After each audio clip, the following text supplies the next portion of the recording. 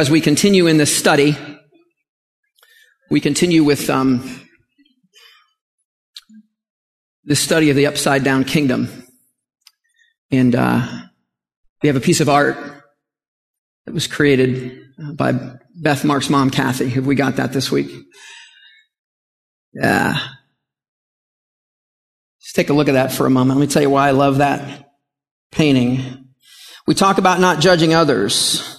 She painted this painting because you see that man, and maybe he represents something that we see on the street all the time, somebody we see hanging out in front of the Walgreens, somebody we see asking us for help. And what do you think when you see that man? What do you think about? Do you start sizing him up? That's what somebody said in personal worship this week in our staff meeting. They said, what I do is I start sizing up a person and creating a story about them without knowing anything. Well, let me very simply say what Jesus says to do with that picture. He says, do not see in that man all of his faults and inadequacies. See in that man yourself. Worry about yourself. Let God worry about everybody else. Worry about you not creating stumbling blocks. And let God worry about the rest. So that's the journey we enter into today. Hear this word. This is from Jesus. Judge not that you not be judged. For with the judgment you pronounce, you will be judged. And with the measure you use it will be measured to you. Why do you see that speck that is in your brother's eye, but do not notice the log that's in your eye? Or how can you say to your brother, let me take the speck out of your eye, when there's a log in your own eye? You hypocrite. First take the log out of your own eye, and then you will see clearly to take the speck out of your brother's eye. Do not give dogs what is holy, and do not throw your pearls before pigs, lest they trample them underfoot and turn to attack you. Let's pray.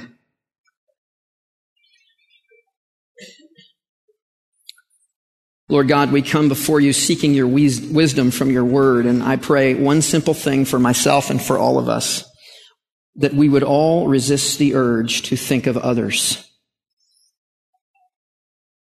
that we would all focus on and see that log in our own eye and just worry about that and let you handle the rest. In Jesus' name, amen.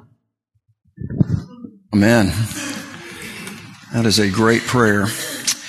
So this week, just like kind of as an experiment, I Googled the words the Bible says not to, and then this is what came up. And then because I'm technologically challenged and I don't know how to screenshot something on my computer, I took a picture of it on my phone. And I sent it to these guys, and they're like, really? That's the best you can do. The good news is that in the next couple of weeks, this wall is going to become our projection system, and we're going to have like NASA-rated projectors, and so even my crummy pictures are going to be a lot clearer. But if you can't see what it says, and maybe you're in the back or something, it talks a lot about food, right? I mean, the Bible says don't eat pork, don't eat shrimp, don't eat meat. That's a catch-all. Don't eat shellfish. I mean, if you don't know what the Bible actually has to say about these things, that causes a moderate amount of panic, doesn't it? Because, you look at that and you think to yourself, well, good grief, what's left? Unless you're a vegetarian, right?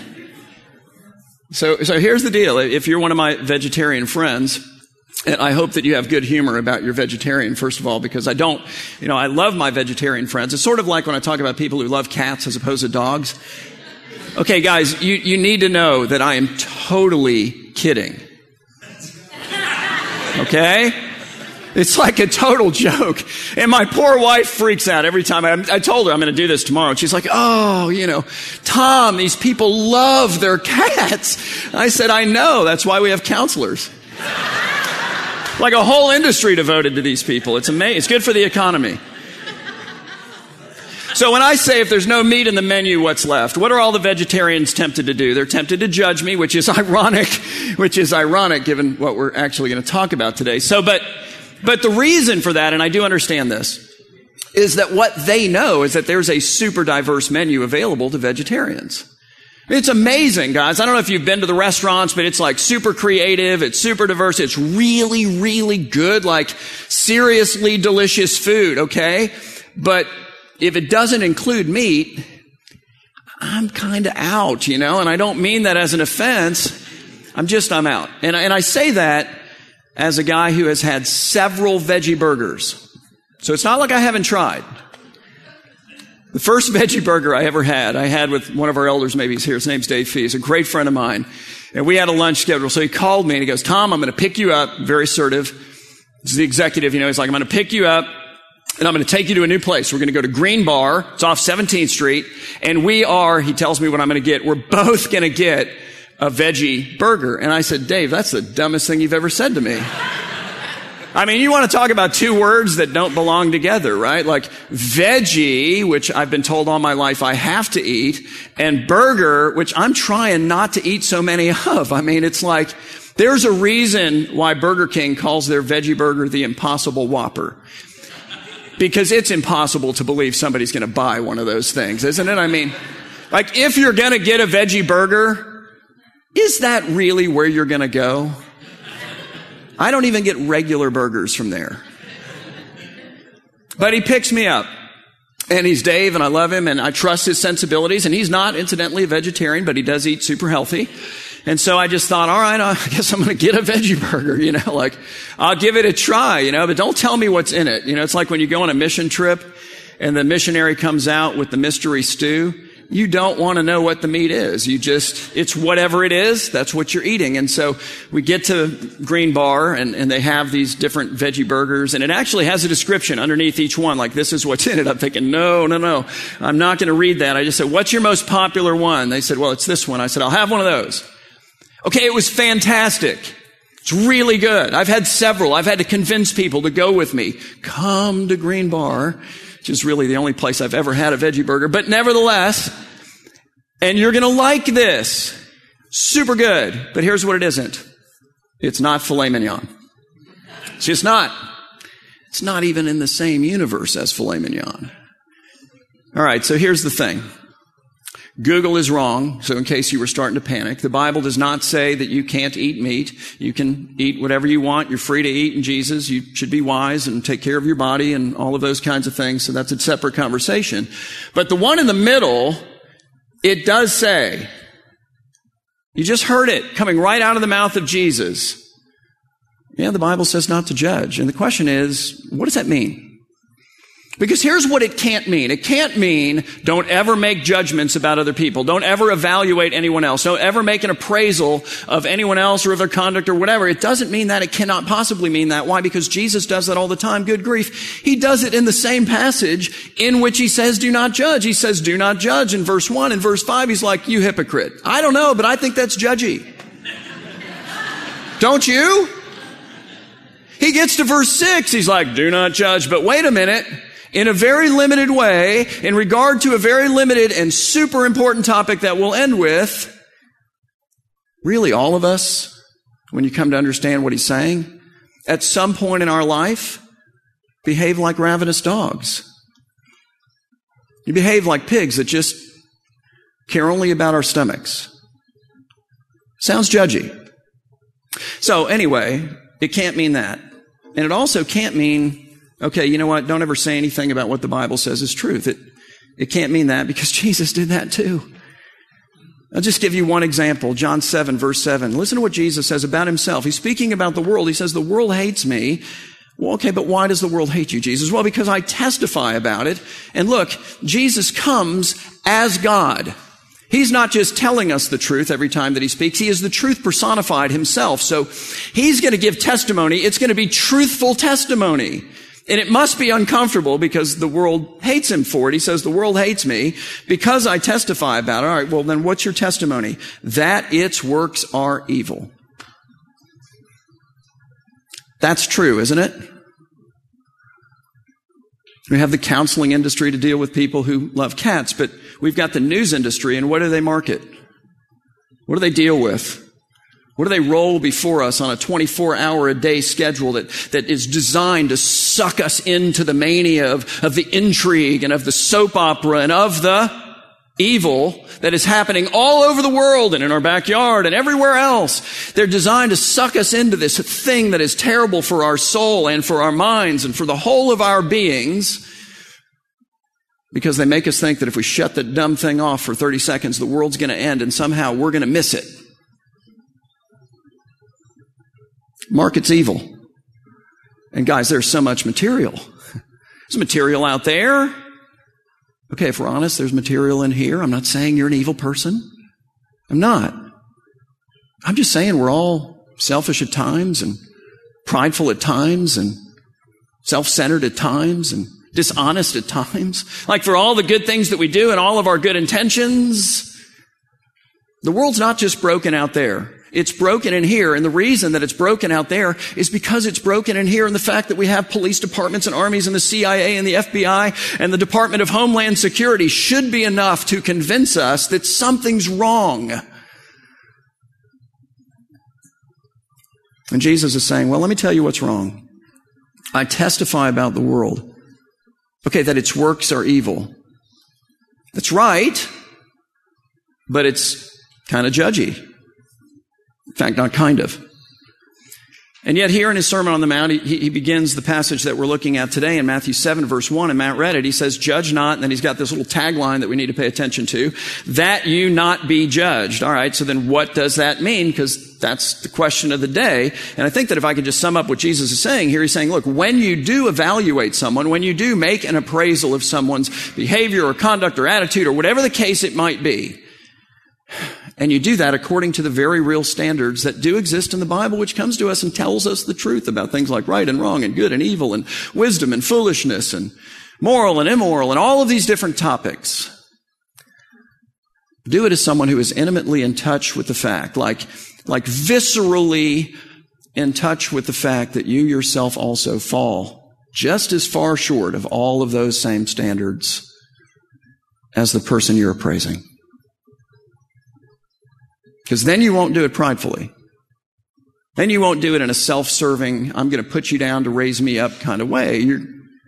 You're doing it in humility and in compassion and in love and with a heart to help. And if you don't do that, Jesus says, well, then you open yourself up to the judgment of God. Listen to what he says in verse 2, because he just amplifies it. He says, for with the judgment you pronounce on others is the point, you will be judged. And by who? I mean, the referent is obvious here. It's God. You will be judged by God. And with the measure that you use towards others, okay, well then it will be measured to you by God, which is super intimidating and a little anti-gospel sounding, right? I mean, you hear that and you think to yourself, okay, but wait a minute. I thought that if Jesus was my Savior, he's taken the judgment of God for me. Like that's the cross, isn't it, Tom? Jesus, God made man, entered into this world, clothed himself in all of my flaws and failures, and then took the judgment I rightly deserve that I might be free of it and forgiven and made clean and brought into the family of God. Yes, that is the gospel. But what Jesus is saying here is, look, if that's really true for you, if I really have your heart, you're just not going to do this. It doesn't mean you won't do it every once in a while. It means you're not going to be a chronically judgmental person. But instead, every once in a while, when it rises up within you and you make that judgmental comment, the Spirit of God is going to rise up within you and go, hey, you know what that is? That's evil. And you need to repent of that. You need to repent to the Lord. You need to repent to this person, perhaps. He's saying if the gospel is actually laid hold of your heart, okay, it's not going to produce the fruit of pride. It's not going to produce the fruit of self-righteousness. It's not going to produce the fruit of a haughty, of a critical spirit, of somebody who feels superior to somebody else and loves to put other people down because it makes them feel better about themselves and masks their insecurities. But instead, it will produce the fruit of humility and compassion, understanding, of love, of helpfulness, of kindness and goodness and gentleness. Think of the fruit of the Spirit. Peace, patience. I mean, that's what it produces. I know it's been a while, but if you go all the way back to the beginning of Jesus' Sermon on the Mount, do you remember the first words? Because here's what they weren't. They weren't, blessed are the prideful in spirit. They were, blessed are the poor in spirit. And you say, well then, who are they? They are those who on the one hand understand their own brokenness and fallenness, and who on the other hand understand just how great a cost God had and in love did pay at the expense of the life of Christ, to pay and to cover over all of that fallenness and all of that brokenness and all of the ways that it's manifested itself throughout our lives, and who then as a result approach their fellow man, not pridefully, but in humility and in compassion and in love. Even people who are maybe broken in different ways and who are broken in different places than us, but who, because we're in touch with our own brokenness and with the love of God for us in Christ, we understand, okay, well, they're no more or less broken. They're just broken differently. And so Jesus says, why do you see the speck that is in your brother's eyes, but do not notice the log? And I love the next word. That is what? That is, not that might be, in your own eye. It's curious, isn't it? That little word is. Why do you see the speck that is in your brother's eye, but do not notice the log that is in your own eye, which if you think about it, ought to be a lot more obvious to you and a lot easier to see, in other words, if you've got a log in your eye than a speck in somebody else's eye. He says, why do you notice this but not that? Or how can you say to your brother, let me take the speck out of your eye, when there actually is a log in your own eye? You hypocrite, he says. First take the log out of your own eye, and then you will see clearly to take the speck out of your brother's eye, which incidentally is exactly what we are to do for one another. Jesus isn't saying ignore the speck in your brother's eye. He's saying, look, when you come to your brother to help him get the speck out of his eye that he either cannot see or can't get out on his own, okay, do it as somebody who has first dealt with the log in your own eye. Do it as somebody who comes from the humility generated through repentance and faith and forgiveness. Then you'll see clearly. Then you'll come with the right attitude. Your heart then will be to lift your brother up, for you've been lifted up. It will be to love him, to be compassionate. So having spent 5 verses telling us not to be pridefully judgmental, Jesus shifts gears a little bit. And he spends 1 verse telling us to be properly judgmental, at least when it comes to the narrow topic of the gospel itself, which in the Gospel of Matthew, here in this text, and also in Matthew 13, he refers to as a pearl. Talks about pearls.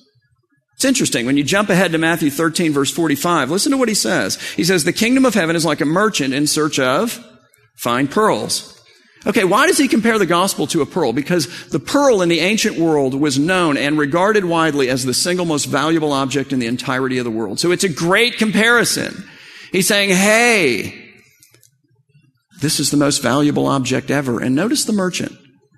Here's what he's not describing with this merchant. He's not describing, and I want to be careful how I say this, a mere jewelry store owner. Now, listen, if you own a jewelry store, that's awesome, and I don't mean to depreciate the value of that.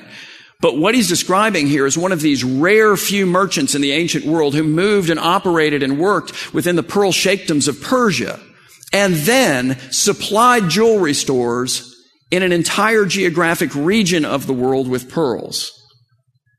There's a difference. This guy spent his whole life building a pearl empire. And he's invited in this image into the tent of a pearl sheikh. And after the endless greetings and ritual formalities, he's invited into the private quarters of that tent, in the rear of the tent.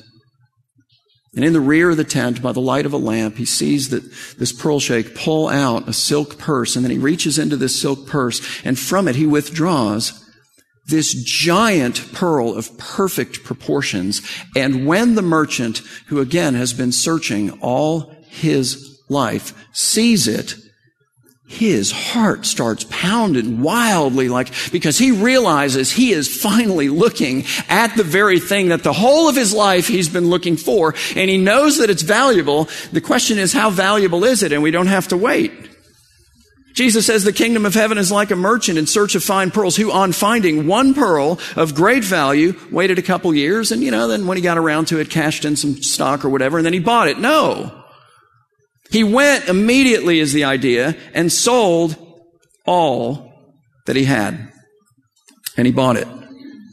Why? Because the pearl represents the gospel, or if I can just personify it, the pearl represents Christ. It represents all that he is. It represents all that he's done. It represents all that he will yet and forever do. It represents all that he offers freely to me and to you at the expense of his own infinitely valuable. That's why he's the pearl life. It's remarkable. And yet the reality is, and it's true for all of us, like there was a time in our lives where we didn't see that and we didn't get that and we didn't appreciate that and we didn't want that. And it's true for other people in our lives too. People in here, people out there. I think what we tend to do is we tend to say, okay, Jesus over here, option A for life's greatest treasure. Option B, satisfaction of my appetites. Satisfaction of my appetite to live a life that means something. Satisfaction of my appetite to feel like, you know what, I actually have some value. Satisfaction of my appetite for purpose, for love, that's a biggie. And what we tend to do is over here we're going, I need to get these appetites filled. My appetites are in fact my God, and Jesus is more or less an impediment to this. Because so, for example, we're going, I need love, and I have this appetite for love, and I'm trying to fill my appetite for love, and all Jesus is doing over here is going, well, you can't fulfill it this way, and don't do that, and don't go there, and don't say this, and don't be a part of. Meanwhile, he's over here actually going, hey, can I tell you something about love as like the author of love and the creator of you? You're not going to find it in this person and that person in this way and in that way. It's not going to happen. It cannot possibly happen. It's unfair to look for it there, unfair to you and unfair to the people to whom you're trying to draw it all out. There's not enough in them. Why? Because your appetite for love is insatiable. It is infinite. You've been made to only be satisfied by one who can pour infinitely into your heart. He's going, look, I can save you a lot of time and a lot of hurt, a lot of regret. Just let me love you. It's ironic. He's the competition to the satisfaction to our appetites in our minds, when in fact, he and he alone is the answer to all of the satisfactions of all of our appetites. So he spends 5 verses saying, okay, don't be pridefully judgmental. But then he gets to this one verse, and he talks about the pearl of the gospel, which is worth everything. And in verse 6, he says, do not give it to dogs. And this isn't a picture of, a pair of Maltese or something. This is a wild band of ravenous dogs they want to do what? Fill their bellies, man. They go in the trash heaps and the garbage cans, and they attack the vulnerable. They care only about their appetites. Do not give to dogs what is holy.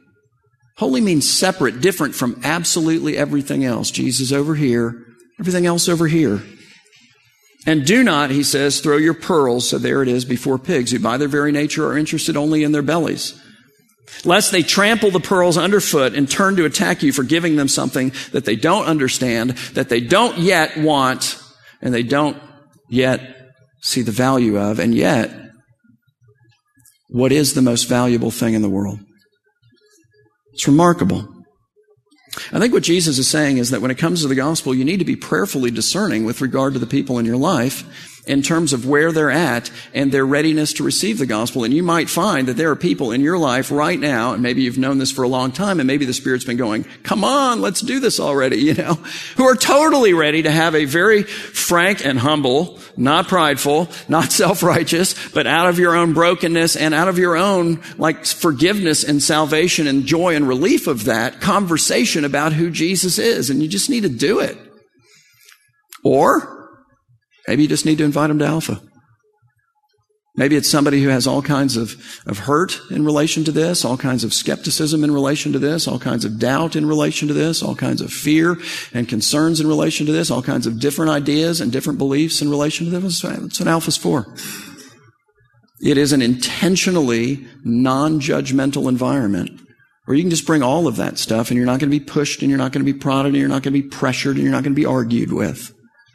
But you're going to be given the opportunity to explore the big issues of life from a Christian perspective, to be sure, but in an environment that respects your perspective and just lets the Holy Spirit do what he can do, what he alone can do.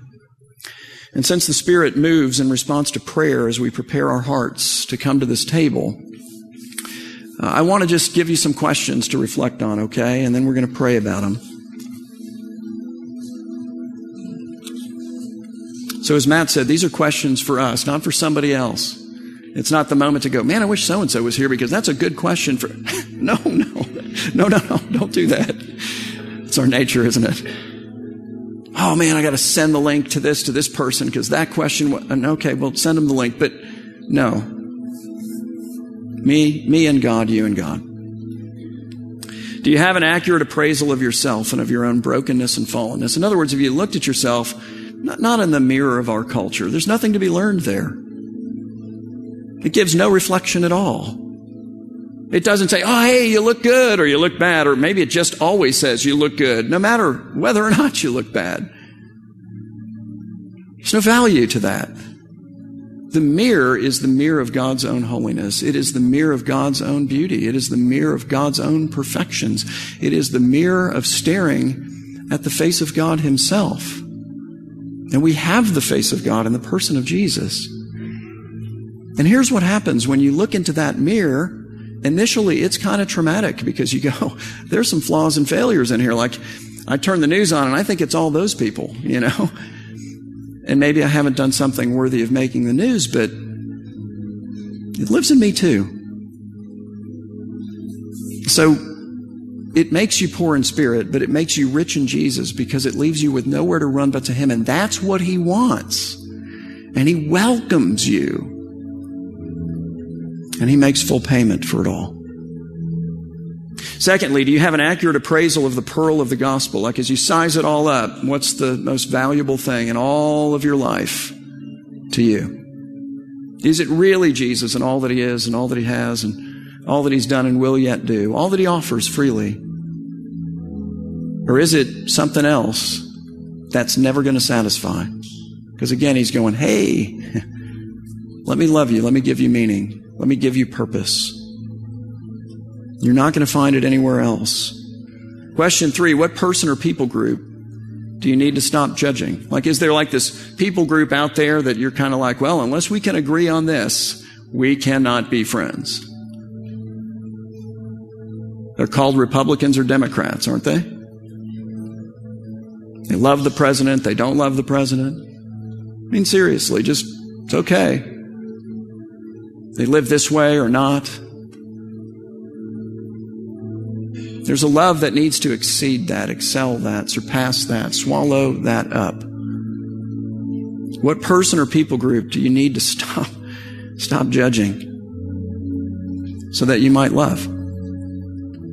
Who do you need to repent to? Like maybe there's a person and you know, they've been judged. You know it, they know it. The Lord knows it. He stands willing to forgive you of it, but you need to confess that perhaps. What do you need to repent of? Like, what's the log in your eye? Because Jesus doesn't say, hey, you know what, there might be one. He said, no, there is. Look for it. Who do you need to humbly help with the speck in their eye? That's a difficult thing to do, like super awkward. You know, hey, I kind of want to talk to you about the love. Love speaks in truth. Love motivates those kinds of conversations. And then lastly, who do you need to tell about Jesus or maybe invite to Alpha? Who do you need to do that with? Because I find that what the Spirit of the Lord does for me is he just keeps bringing something back up with me until finally I go, okay, I got it. You know, like, so probably you know who that is. All right, let's pray together, guys. And if you'd like prayer, we're going to have our prayer team go to either side of the room and feel free to slip out and go pray with them. God, I pray that you would give us faith to have the ability to see ourselves and to see ourselves as you see us, as deeply flawed people on the one hand, but as even more deeply loved people on the other hand. And I just want to take a minute and let you right where you're at, you know, just think about your flaws for a second and then think about the even greater love of Jesus and just praise him for that. Say thank you for that. Let that, not the madness of life, let that and not guilt and shame, let that fill you up for a moment. And tell him how wonderful he is for that.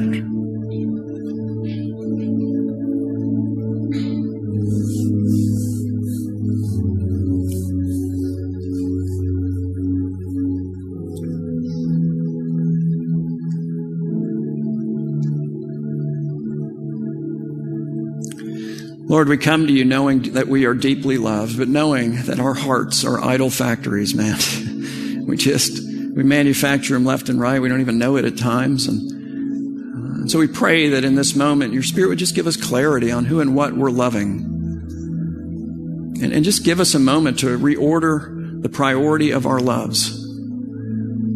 Lord, if you are not on the throne of our heart in this moment, I pray, God, that you would give us faith by which to get whatever it is. It may be me, it could be my stuff, it could be whatever. Just get that off, that I might give my heart rightly to the one to whom it belongs and the only one who can satisfy. And so just take a moment and confess those things and pray to the Lord and ask him to occupy you, to fill you up with his Spirit.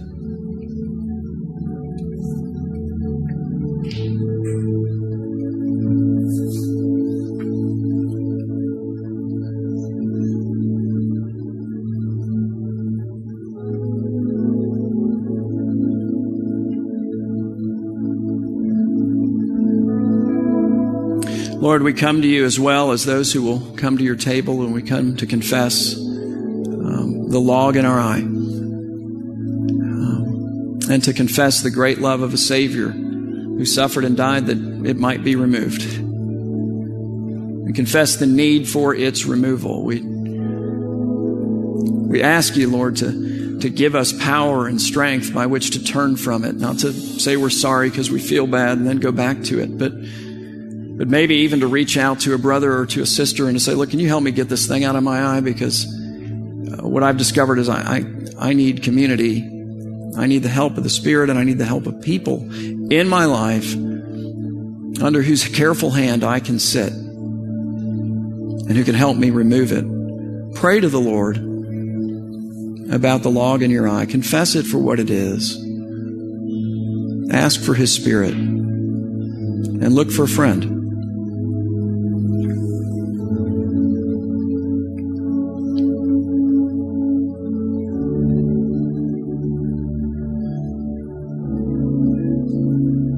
And I pray as well that you would make us friends who love enough to properly being sized in light of the gospel. So therefore then, in humility and compassion and love, to go to the people we love, who we see struggling with something obvious that maybe we've been through, or maybe not, but we know our stuff and your power for deliverance, and to seek that power for deliverance intentionally with them. Lord, with tears to ask if you can help, if we can help. I want you to take a minute and pray for that person, whoever that person may be in your life, and then pray as well for someone that you need to tell about Jesus. It's like if we were all starving and then we found this limitless amount of food. We'd let other people know, right? Because it's limitless. It's better than that. So take a moment to pray for those people in your life.